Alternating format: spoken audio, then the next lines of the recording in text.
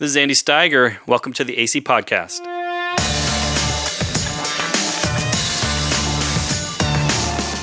On this podcast, we want to help you to understand and speak the language of our culture and to address questions being asked with intellectual honesty, gentleness, and respect.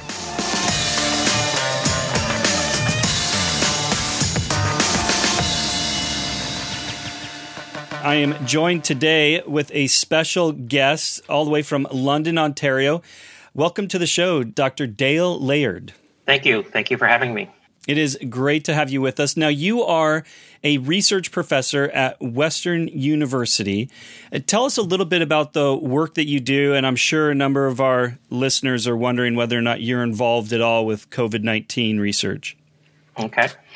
Yeah, I'm trained as a biochemist. I did my PhD at University of British Columbia, followed by a stint as what we call a postdoctoral fellowship at Caltech in Los Angeles. And I went from there and I established my original lab at McGill University in Montreal. And my area of interest is studying how cells actually talk to each other. They establish this ability to have these small channels where one cell can actually send messages to a second cell that it actually adheres to. And it's interesting because these channels are essentially in every tissue, every organ of your body. So over the years, we've studied this area at quite a large length, and we now understand that the components of these channels are actually made up of a series of proteins called connexins, and you can kind of get the sense of the word connecting, connection. So connexins, there's 21 members of these, and many of these molecules, when they're encoded by these genes that encode them, they can have mutations in these genes that encode these connexins, and that can lead to a number of diseases. And a common example of this one would be hearing loss. So, for instance, if a couple comes in and they feel like their child may not be hearing well, there's about a 1 in 2 chance that they may actually have a mutation in the gene that encodes one of these connexins. And that turns out to be the most common form of disease associated with these molecules that we work on. But these molecules are also very important in cancer and a number of diseases. Because in cancer, what happens, the cells sort of lose the ability to talk to each other. And as a result, they end up growing out of control, and therefore you have a tumor, and the tumor subsequently may be able to metastasize and become a life-threatening disease. So we're interested in these channels at the very basics. How do they work? There is no COVID connection here. We're not an infectious disease laboratory, although I do follow the COVID world from the point of view of a scientist, sort of trying to navigate all the information that's coming out, much like most people do. I guess my only advantage is I know some people who are infectious disease people, and I get information that I think is a little bit more filtered and probably a little bit more accurate. So that's sort of an overview of kind of what we work on. We've got lots to talk about today. We're going to be getting into the subject of Christianity and science and what it looks like to be a Christian scientist. Now, you have been a longtime friend of the show, Apologetics Canada. You and I met out at the Apologetics Canada conference. And so it's been great getting to know you and seeing how your faith is an intricate part of your work as a scientist and that you don't see those things as being separate. And we're going to get into that today because I can't tell you the number of people we've interacted with, particularly scientists, who go to church on Sunday, in a pre-COVID world, and they put on their Christian hat. And then when they head off to the laboratory, they take that hat off and they put on the science hat. And they make sure that those two hats never touch each other because they don't get along, it's supposed. It's kind of like they just live in this bifurcated world, which is completely unnecessary. And we're gonna get into that in a moment. I should just mention, though, I think this is important to state. I mean, you're not just a research professor, but you've actually won a number of awards, including Premier Research Excellence Award, the Medical Research Council Scientist Award, Faculty Scholar Award, Dean's Award, Excellent Research, Distinguished University Professor Award, Tier 1 Canadian Research Chair. And then in 2016, you had the honor of being inducted as a fellow of the Canadian Academy of Health Sciences. So I say all that just to note for you listeners, Dale knows what he's talking about. He is a great scientist doing incredible work, and it really is a privilege to have you on the show. Now, like I said, I have a number of things I want to get into, but I know listeners want me to ask this question, so I'm going to. And that is, are you hopeful that a vaccine is going to be effective against COVID-19? Yes, I remain very hopeful. There's probably 10 good candidates that are in phase 3 trials now. And for the listener who doesn't necessarily know how this works, typically the way the phase system works, phase 1 is a small group of people to basically ask the question, is it toxic? Does it do harm? Phase 2 is when you expand that cohort of people to maybe just a few thousand and ask the question, does it show that it's working? In the case of a vaccine, what you have to do is you have to generate antibodies against a component of the virus that effectively will neutralize the virus. And so we call that, is it working or is it effective?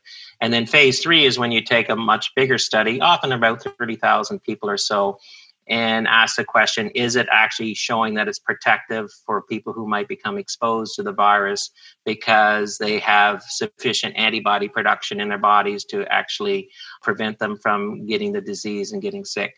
So right now, there's about 10, maybe 12 vaccines worldwide that are in phase 3. So this is the final phase before actually being deployed. And there's still a lot of hope that many of these will work, but in essence, you only need maybe 1 or 2 to work well, and they can be deployed worldwide over time.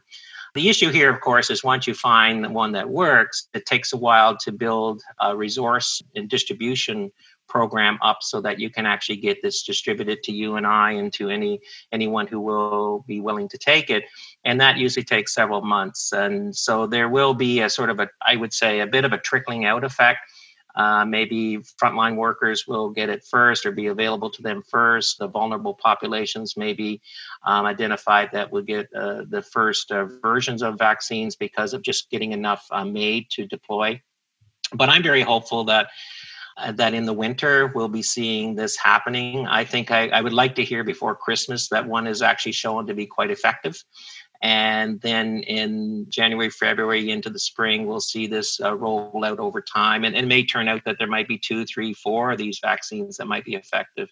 Because remember, the one thing I often tell people that I think is pretty exciting, this is the largest single research ever in the history of the planet.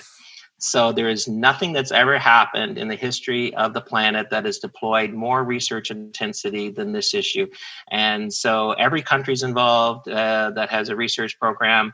The labs that can work on it are working on it, and the governments that are investing in it. So this is by far and away the most intense research effort ever deployed. So I think we're seeing something that's pretty remarkable from that point of view. Yeah, it's remarkable to me on a couple fronts. One is it's remarkable, yeah, you're right, as we've come together as a world to combat it. It's also remarkable that something so small and simple, it has brought us all to our knees. I remember a cartoon when I was a kid. I don't know if it was a Warner Brothers or something, but it was these two characters were trying to beat up each other, and one kept getting bigger and bigger.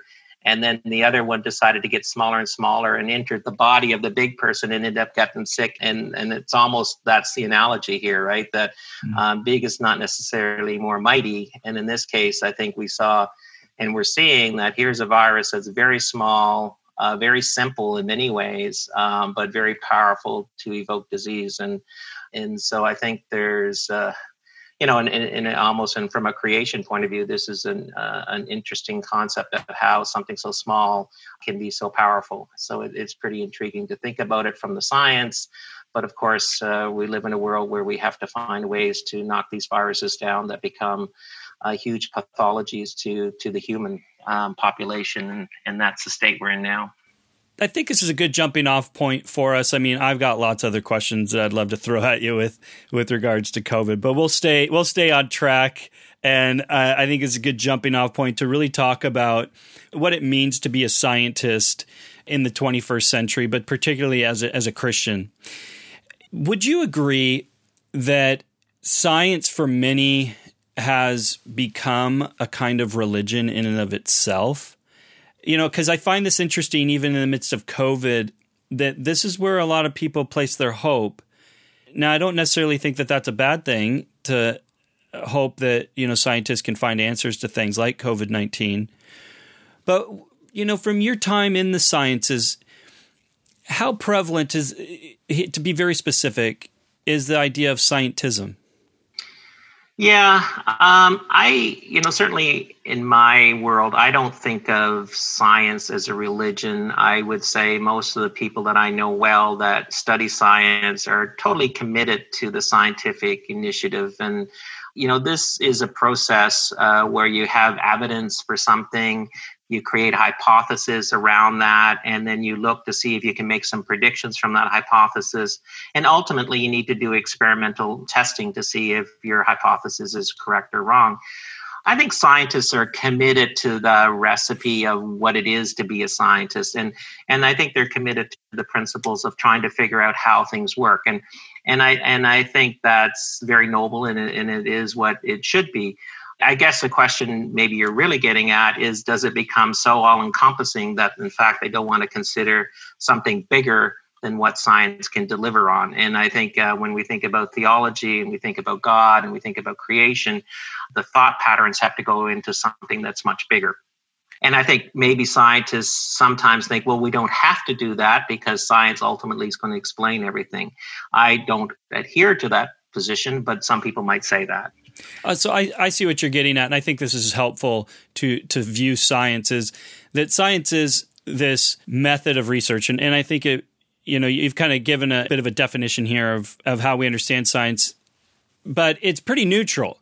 It's what you're bringing to that process that's really going to become that, I guess the religion or the scientism. Yeah, and I think. Like scientists, by definition, should maintain a position of objectivity. So we should be open to understanding the natural world as best we can understand it. And by what I mean by that is that when you create a hypothesis, you want to be able to create it in a way that you can actually test it and see if the observations that you're seeing and the experimentation that you do lead you to an answer or a better understanding or a deeper set of knowledge or discoveries that are going to be useful. I think scientists are committed to that recipe and don't necessarily have an agenda, if you want to think of it that way. And I think when you start thinking about scientism or that, and I think from the Christian perspective, and I've heard this from the Christian perspective, is sometimes people think, well, it's agenda driven, that they're there to scientists are trying to find information that would take away the need of God or the need for a God or that there's some kind of hidden agenda around that. And I can't say that that's never the case, but certainly from the people that I know, I would say that's not the case. I think people go into it very objectively in trying to understand how things work. And in my own case, I study these small channels of how cells send information back and forth to each other that tells the next cell what to do. And I think that's a beautiful illustration of how understanding God's creation. And so here's something that's been created in a way that does something very specialized. And I'm an observer of that. And I'm studying God's book of nature, trying to understand how things work. And I think as the more you see how sophisticated that is, the more the wonder goes up and the awe goes up. And you go, wow, that is just really good. That's really clever. And so I think in many ways, for me personally, I find that the science actually drives a lot of my wonder of the universe and how things work and how incredible things are. Even though scientists who are not people of faith still marvel at the wonder of it as well. They just don't adhere that may actually come from God, but rather through a natural selection of processes that are godless. And I think that's where the sort of the division happens. And now, listeners, before we continue, a message from our very own Steve Kim. Hi, listeners. As of the date of this episode's release, today is the last day you can give towards the Double Your Impact matching campaign. All gifts you give until midnight tonight will be matched dollar for dollar by a generous donor up to $100,000. For those of you who have given already, we thank you for enabling us to do our work. For those who would like to give or give again, make your gift do double the work by going to apologeticscanada.com/donate to give. On behalf of Apologetics Canada, Thank you for your support. And now back to our podcast.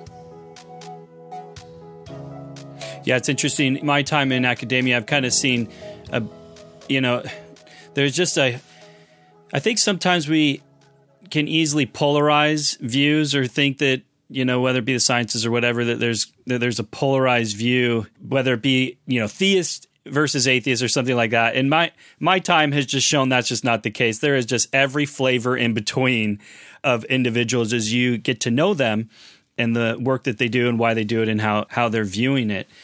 As we get into this question, though, we're going to get deeper into, as a Christian, what does it mean to be a Christian scientist, and what are some of the issues that we really need to address today? Because one of the things I've appreciated about you as I've gotten to know your heart is you love the church, and there is a concern for young people. It's the same concern I had when I got into apologetics ministry, that there are unnecessary challenges to the faith that actually exist in the church. And they're particularly challenging for those who head off into the sciences. And so that's one of the reasons why I think this conversation is so important. To get into that, let's start with your story. Tell me about your journey as a Christian and then your journey into the sciences. And where did you find a challenge in that process of maintaining your Christian belief and being a scientist?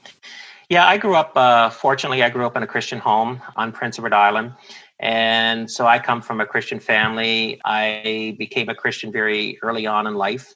And I was academically interested in advanced studies, and I went through high school, decided to go to university. I guess it was at university where my science, or interest in science, I should say, and my Christianity started to collide, and where I thought, wow, am I going to run into some serious trouble here in terms of having my science and my faith come head to head and having to choose between one or the other. And I think I went through a time of approximately, I would even say 5 to 10 years where that was at risk. And for me, I think the number one thing that came up in my mind was this trying to navigate the evolutionary principles that I was being taught at university that seemed to hold quite a bit of sense to my Christian context, which wouldn't even consider that word in any shape, form, or fashion. That actually kind of became one of the central things for, I don't know, maybe it's similar for other Christians as well, but I think it's because of the time. This was the 70s, 80s, 90s, where a lot of this was front and center in the church. I really felt like you had to kind of pick a side through a lot of that time. And unfortunately, I didn't have very many Christian mentors who could help me navigate through that space. And so I was left to kind of feel my way around in that space as I could through readings that I did, listening to anyone I could that broached that topic and actually brought it to the table.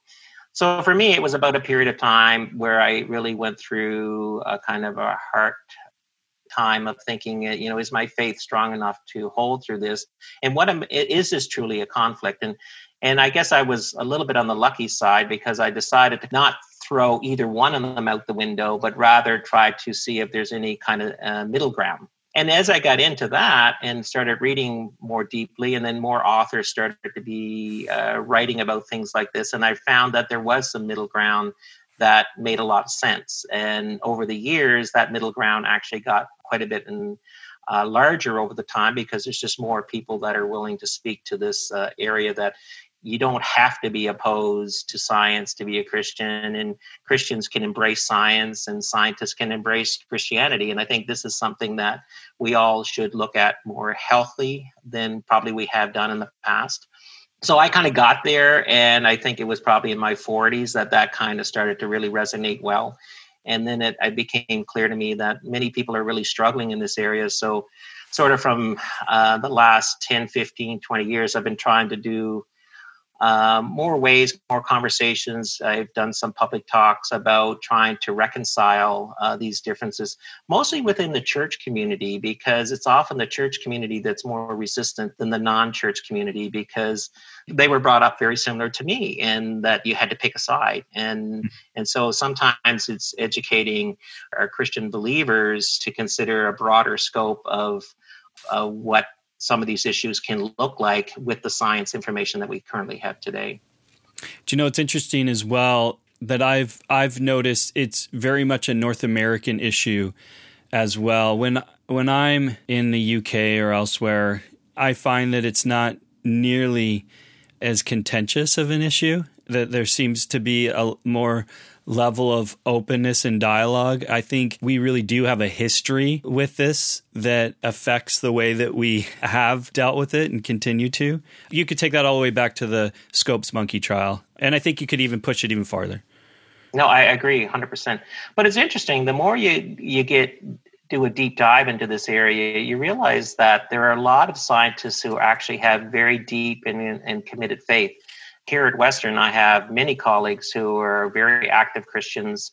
And I think years ago, maybe we wouldn't see that as much, or maybe it wasn't as transparent as it is today.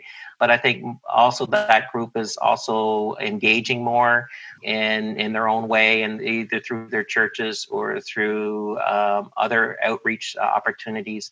So I think we're seeing this idea that there's a very healthy middle ground here, where scientists can actually speak to Christians and they can speak to scientists and sort of live in that tension as it is. The other thing that's happened over the years is, of course, the more sense of inclusion. So including someone who's a scientist and who is a Christian is in the scope of, this is what they believe. If they are good people and they're doing their jobs well, then they should be embraced. And I think that also is becoming more evident over the years as well. No, it's interesting that my story is fairly similar to yourself in that when I became a Christian and you start going to church, I immediately found this tension, particularly with regards to evolution. Those who've listened to the show for a while, you've heard me refer to this story because I developed what I call the false dilemma that I saw in the church and I bought into, was this idea that if evolution could be proven true, then Christianity must be false. But vice versa, if evolution could be proven false, then Christianity must be true. And sadly, it took me far too many years to realize that that's a false dilemma, and that is absolutely bad logic. I, in fact, know a number of people who are skeptical of neo-Darwinism, but they're not Christian, nor do they have any intention of being, and vice versa. So did you experience it similar to what I'm saying, kind of this idea of if you could prove one or disprove one? Yeah, no, I think that was kind of the way it came to me, is like you had to pick a side, and if one was proven wrong, then therefore the other must be right, and that sort of idea. But I think the sadness of some of this too is that what grew out of that was this skepticism around science. Then if this is an issue, then there may be other issues that we're going to be skeptical about as well. And I think it can lead to a very unhealthy place where we end up challenging science and things that become very well understood and very clear. And yet we become skeptical about it because of some of these predispositions that we had earlier on in our lives for whatever reasons. So I think we have to kind of navigate through some of that as well. And it's interesting because, science corrects itself frequently, in the sense that's part of the scientific pathway, is that, like, if I was to discover something today and I was to write a paper, and once it's out into the public context, and my scientific colleagues will look at that discovery and decide if does it make sense? They'll reproduce it in their own laboratories. And eventually things move up the ladder to the point that it moves from just defining to something that we can call a fact, and ultimately becomes ingrained in society as a truth. But it's a process. And I think we have to accept that process, because just because something in literature and the media gets shown to be wrong, and now and then, it doesn't mean that all science is wrong, and it is because it's an imperfect system to some degree, but it also has a self-correcting mechanism, and that when things are wrong, other scientists will eventually be able to show that that's not the way it works. They got it partly right, but here's the way it really works, and you start refining it, and it is a pathway to understanding truth. So I'd like to think that that's what the future holds, as we move forward.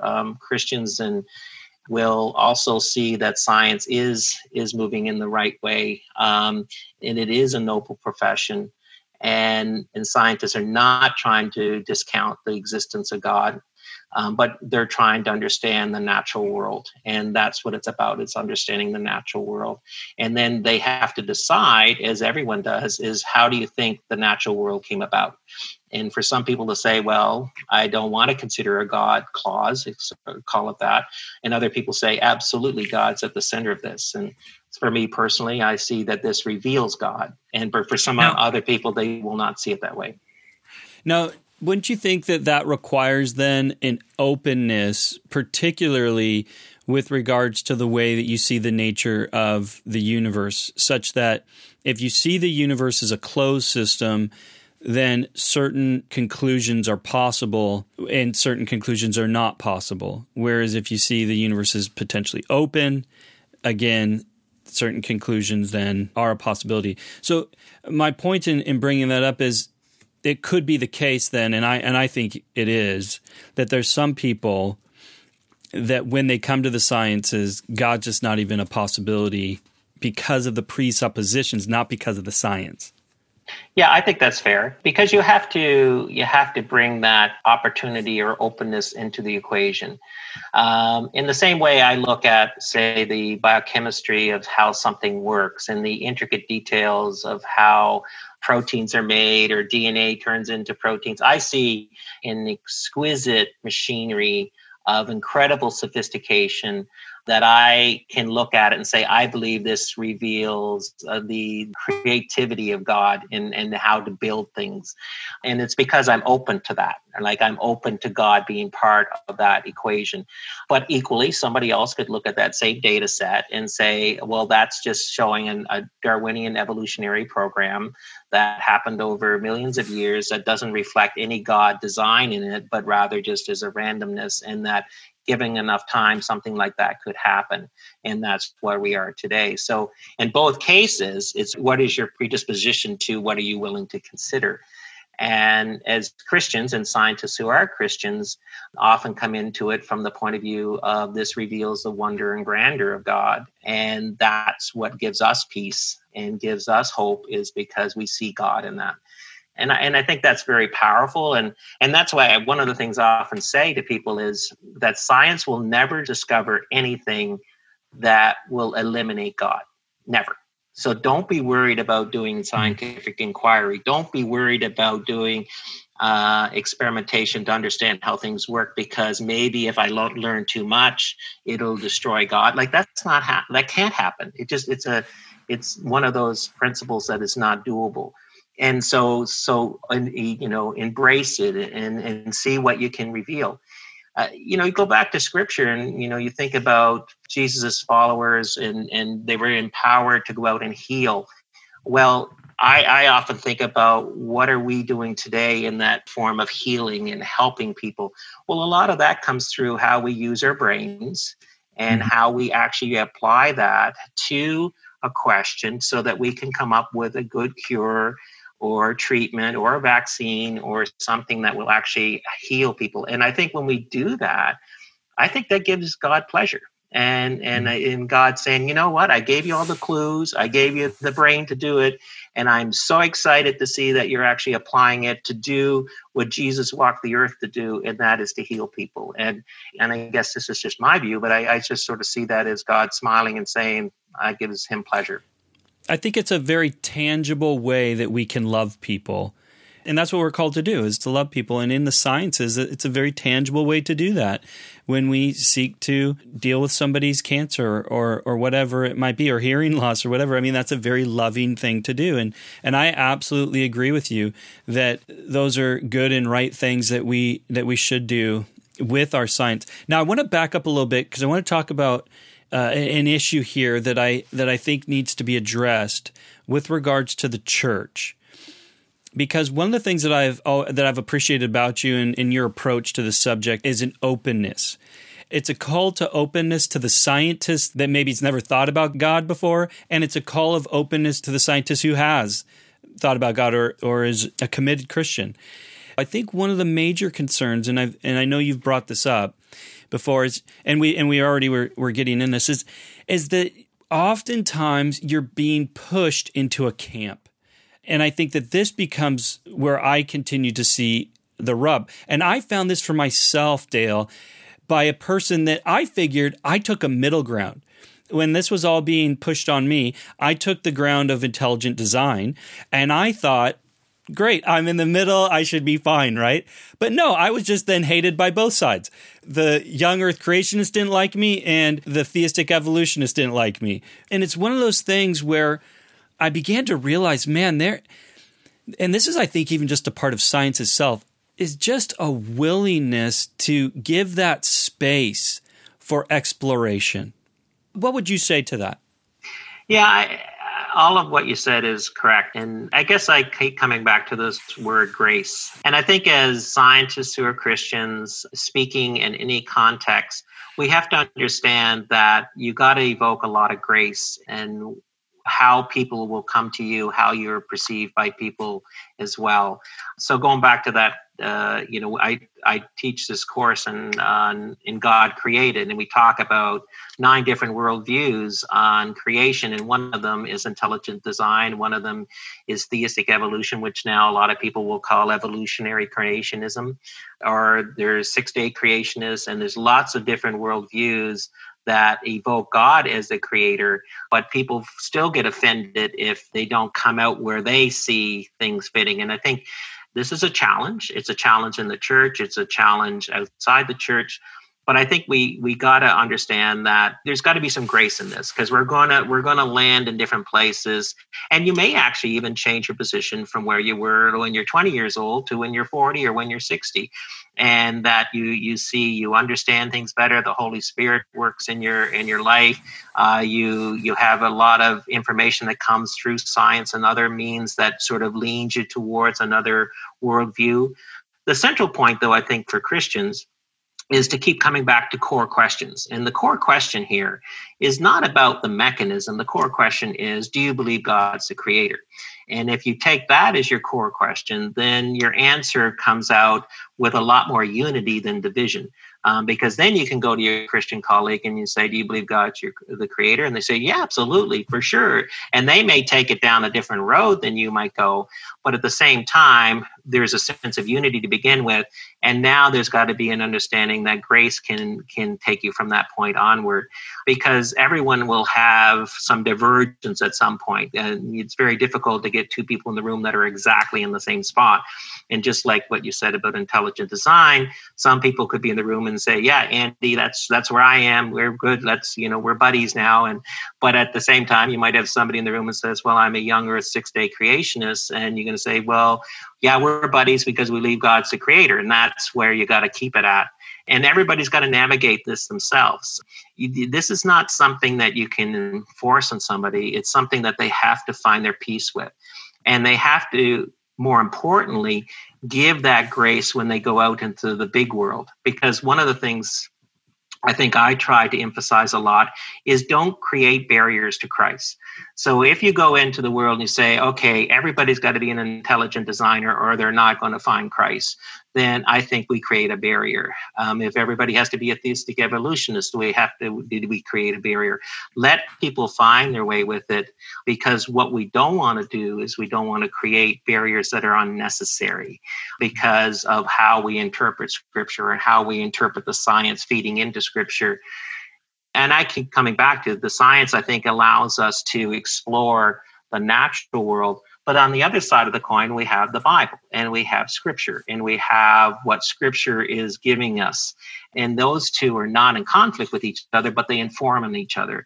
And this is this sort of two-way talk between these two different elements of both of which are God's at the center of. So I think it's that issue of keep the barriers down. If we can, as Christians, if we can allow the grace to keep the central point in place, allow the grace to places where we just don't know exactly how this came down. We all favor our models, but let's keep it at what we do know. And I think we land back onto this principle of God being the creator. So it's a tricky walk, but it's a walk that can be had. I completely agree with you. I think that is absolutely the case. I can illustrate that easily from my own life. I have many friends that are across the spectrum on this, that are young earth creationists, old earth creationists, that are, theistic evolutionists, or what's this new one that they're saying, evolutionary creationism? So that's sort of like a rebrand of theistic evolution. So it's a question of where you put your emphasis on. Evolutionary creationism puts the emphasis on creation, where the other was the reverse, if you think of it as theistic evolution. So, and I think that this is absolutely right to allow that grace. So much so, like, Dale, I don't even know where you sit on this position. I know you're in there somewhere, and quite truthfully, I don't care. I think that there's a level of grace there to say, hey, brother, I realize you're working through this. I'm working through this.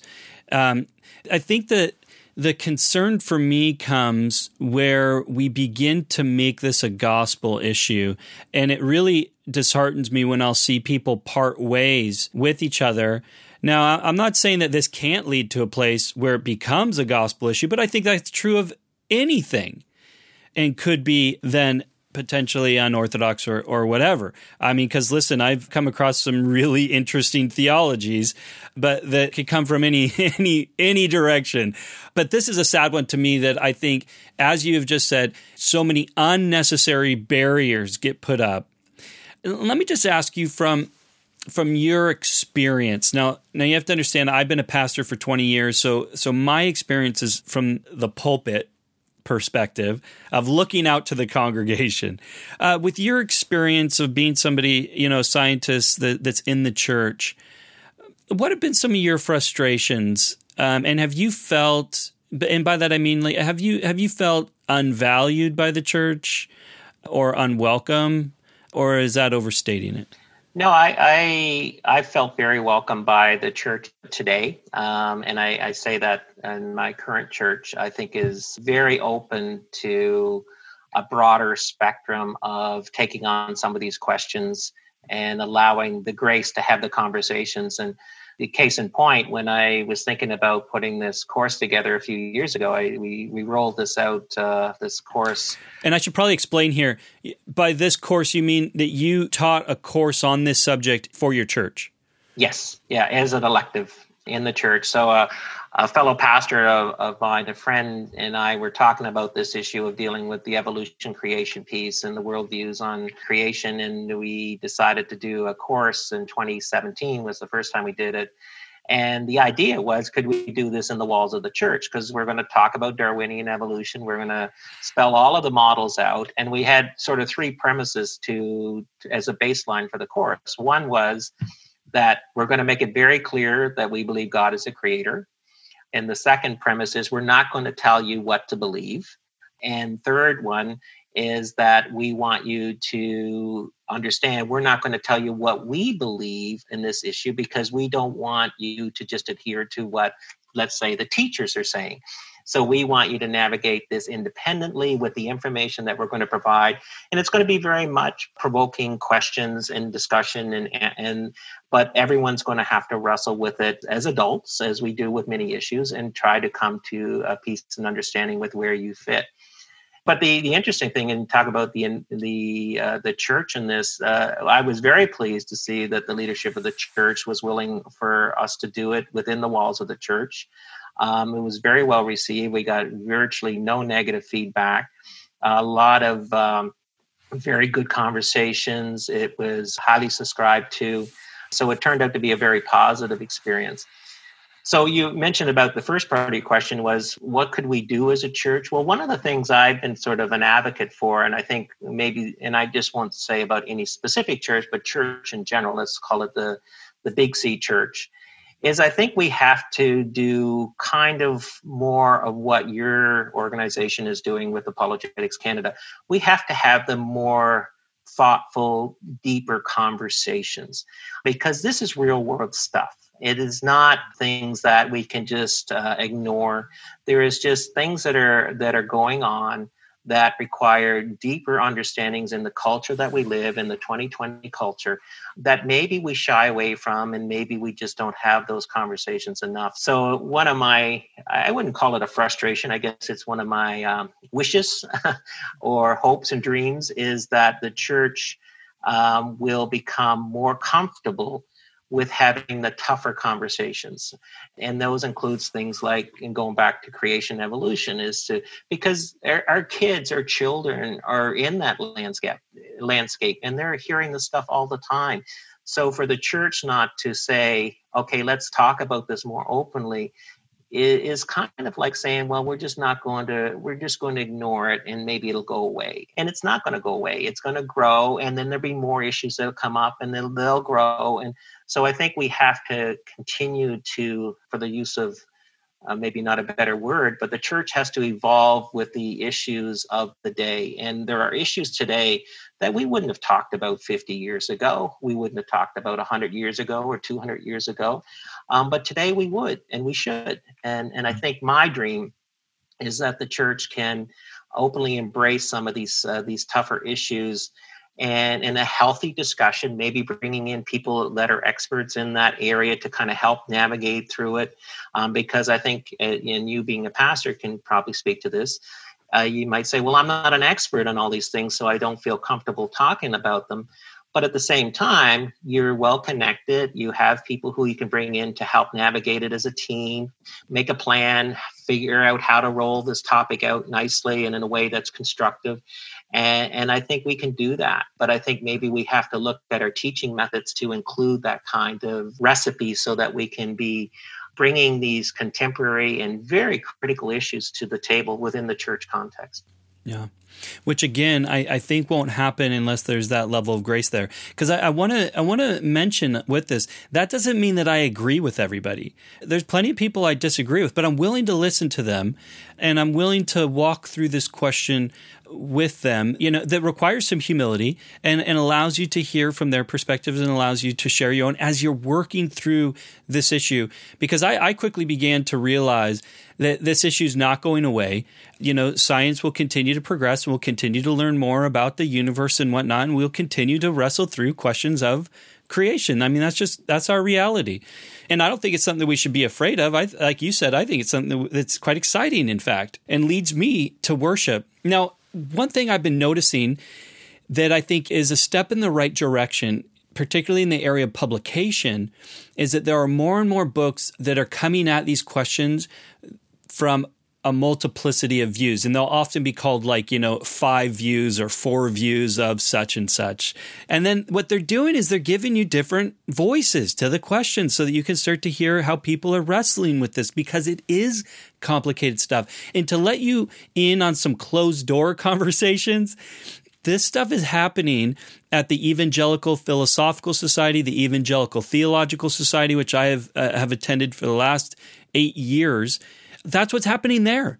So evangelicals are coming from around the country, and as they do, they will have panel discussions in which a variety of different voices are speaking to an issue, and Q&A is taking place, because that's the only way I think that we're going to, in a healthy way, come at these sorts of complicated issues, which ultimately is going to need to be modeled in the church. But I would say, Dale, that people won't do this if they're entrenched in a view, because oftentimes what happens is to hear a different view is seen as potentially weakness, or it's seen as vulnerability. I think that there's a lot of fear for some people because they've maybe perhaps made a certain view the entirety of their faith. If that foundation goes, they're afraid the whole thing will go. And then what happens, though, is you get closed off. You're not willing to talk. You're not willing to listen. And this is something that I know is at the center of your heart as mine. Our children are right in the midst of this, and they're dealing with a barrage of questions that they're trying to wrestle through. That's not simple stuff. It's going to require a variety of voices as they're trying to navigate that. But I think the goal is to provide them that freedom and that space to work through that and to do that with them. That I think that I know for a fact with myself was incredibly healthy. Yeah. I think a good way to think about this is the churches can think about this idea of negotiables and non-negotiables, and make it very clear that this is the core of our faith. This is the non-negotiables. These are what we believe as a church, as our community. And then let's look at this other camp, and this other camp is the negotiables. So we got the non-negotiables clear. These are foundational issues. Now let's look at the negotiable ones, and what are the aspects that are culturally involved today that the church can speak into, but there's going to be a lot of different viewpoints on. So let's discuss those, because this is where I think we can demonstrate some grace. And by doing that, if we believe the church's mission is to reach others, and we're trying to grow the kingdom, if we don't show that grace and we just say these are the lines in the sand, and we're doing that in the negotiable category, we're going to turn a lot of people off because they're not going to be able to find themselves on the right side of that line. So we have to be able to kind of compartmentalize the things that are the core components of the faith, and let's look at the ones that are there's some room here to think about this more broadly. There's room here for more grace in a lot of these areas, because maybe there's just not enough information to know all of the answers, and there will be some different worldviews. And I think that's not a bad way to kind of get through this, and then spend time on those negotiable ones to allow people to realize that the church does see this as a complex issue. They do see it as something that needs a lot of thought, and we're navigating through this over time, and maybe we will continue to navigate for your lifetime. We may still be doing this, but because it's in that component of the negotiables, and sometimes what happens is the negotiable ones slide over into the non-negotiable ones, and then when we do that, I think we start building walls and we build barriers, and then from a non-believer's perspective, to say, well, wait a minute, I can't get my head around that. And somehow they think that is a core issue to the faith. And I think that's where we do harm. Yeah, I call this the theological playground. And what you're getting at here is you're just saying, we're just pointing out where the fence is in the playground. And then we're saying, play in the playground, work these sorts of things out. Because as you and I are well aware, there are disagreements on a variety of different issues. And I think this is an important issue because some people might misunderstand this. We're not saying that everyone's right. We're saying we're not sure exactly how this works out. And so there's the freedom to work that out for yourself. Now, again, we don't know we don't know for sure on certain things. I think so, for example, you've got those who are in the playground that are Calvinists, or some that are Arminian, some that are Wesleyan, and they're trying to figure that out. But I would say that they're all still in the playground. Yeah. And I often use this analogy in this negotiable category. When the time comes that we're gone and we're in the presence of Christ, and I think, we're going to have a coffee and we're going to go to Timmy's, and I'm going to say, well, here's what I was thinking. And Jesus is going to look at me and he's going to shake his head. No, you didn't have that one right. Or he's going to say, yeah, you were really kind of this is where I was at. And you kind of were moving in that direction. And then other ones, no, you got that one wrong, because we were trying as our humanness to figure out the best way we could understand things. And I think we'll get some of them right and some of them wrong. But again, we're working in that negotiable zone because we're trying to understand from Scripture, from Revelation, from the science, whatever inputs we have, trying to understand God's character in that particular area. And in the end, we'll get hopefully a good number of them right, but I'm sure we'll also get some of them wrong. And then for the next person, they'll get different ones right and some other ones wrong. And so this is how it may play out in the end. And to me, that gives me some comfort. What I take away from this conversation is that heaven is Tim Hortons, and that one day I will get a talk with the Lord about these things and know for certain. For those of you Americans and others listening to the show, Tim Hortons is as close to heaven this side as you can get. One of our coffee shops, they actually sell all sorts of stuff here. And interestingly enough, I was in Ireland and I saw a Tim Hortons in Ireland. Unbelievable. What a world. Hey, as we come to a close here, Dale, what advice would you give maybe a scientist that's attending church would love to run something like this that just talks about the different views and explores this, provides that freedom in the playground, what advice would you give to them to talk on this issue? Yeah, I think they should be more open to the idea than they might be. I think a lot of people were fearful that if they go to their lead pastors or their head pastors and say, I'm interested in putting together an elective on one of these topics, I think they may find that their pastors are more receptive than they thought. I think my encouragement too would be that the congregants are more receptive than they might think. The advantage of an elective is people that are interested come. And people who are not interested don't come to the elective. So by definition, you're selecting a group of people who sign up for these things that have burning questions, or they're showing evidence that they want to grow in that area. And so I think the advantage of elective is it's sort of self-selecting to some degree. These are the people that are more interested in thinking about that particular item, whatever your topic is, more deeply. And I think the churches are probably will embrace this more than I think some people might be worried about. To be honest, I thought this is a little bit, I guess I use the word edgy in the church context to do this in the church building. And I was a little bit worried that maybe get some negative mail and all that kind of stuff. And I didn't get any of it. And the feedback was very supportive. I think the church is ready. I think the church has grown to a point. They understand what their kids are going through. They understand that these issues are real issues. Let's have the conversation. So I think there's a more openness to the conversation than maybe there was even 10, 15, 20 years ago. So I think we need to actively engage in this because I think the next generation depends on us. And I just close with this idea that if we don't do well with our next generations, the millennials, Generation Z, and all of these people, we will see the church continue to dwindle, certainly in Canada as an example. And we're watching that, and that's happening under our watch. So if we look and say we're doing everything right, then why is the church going down in terms of attendance? Why is more people saying that they have very little faith interest?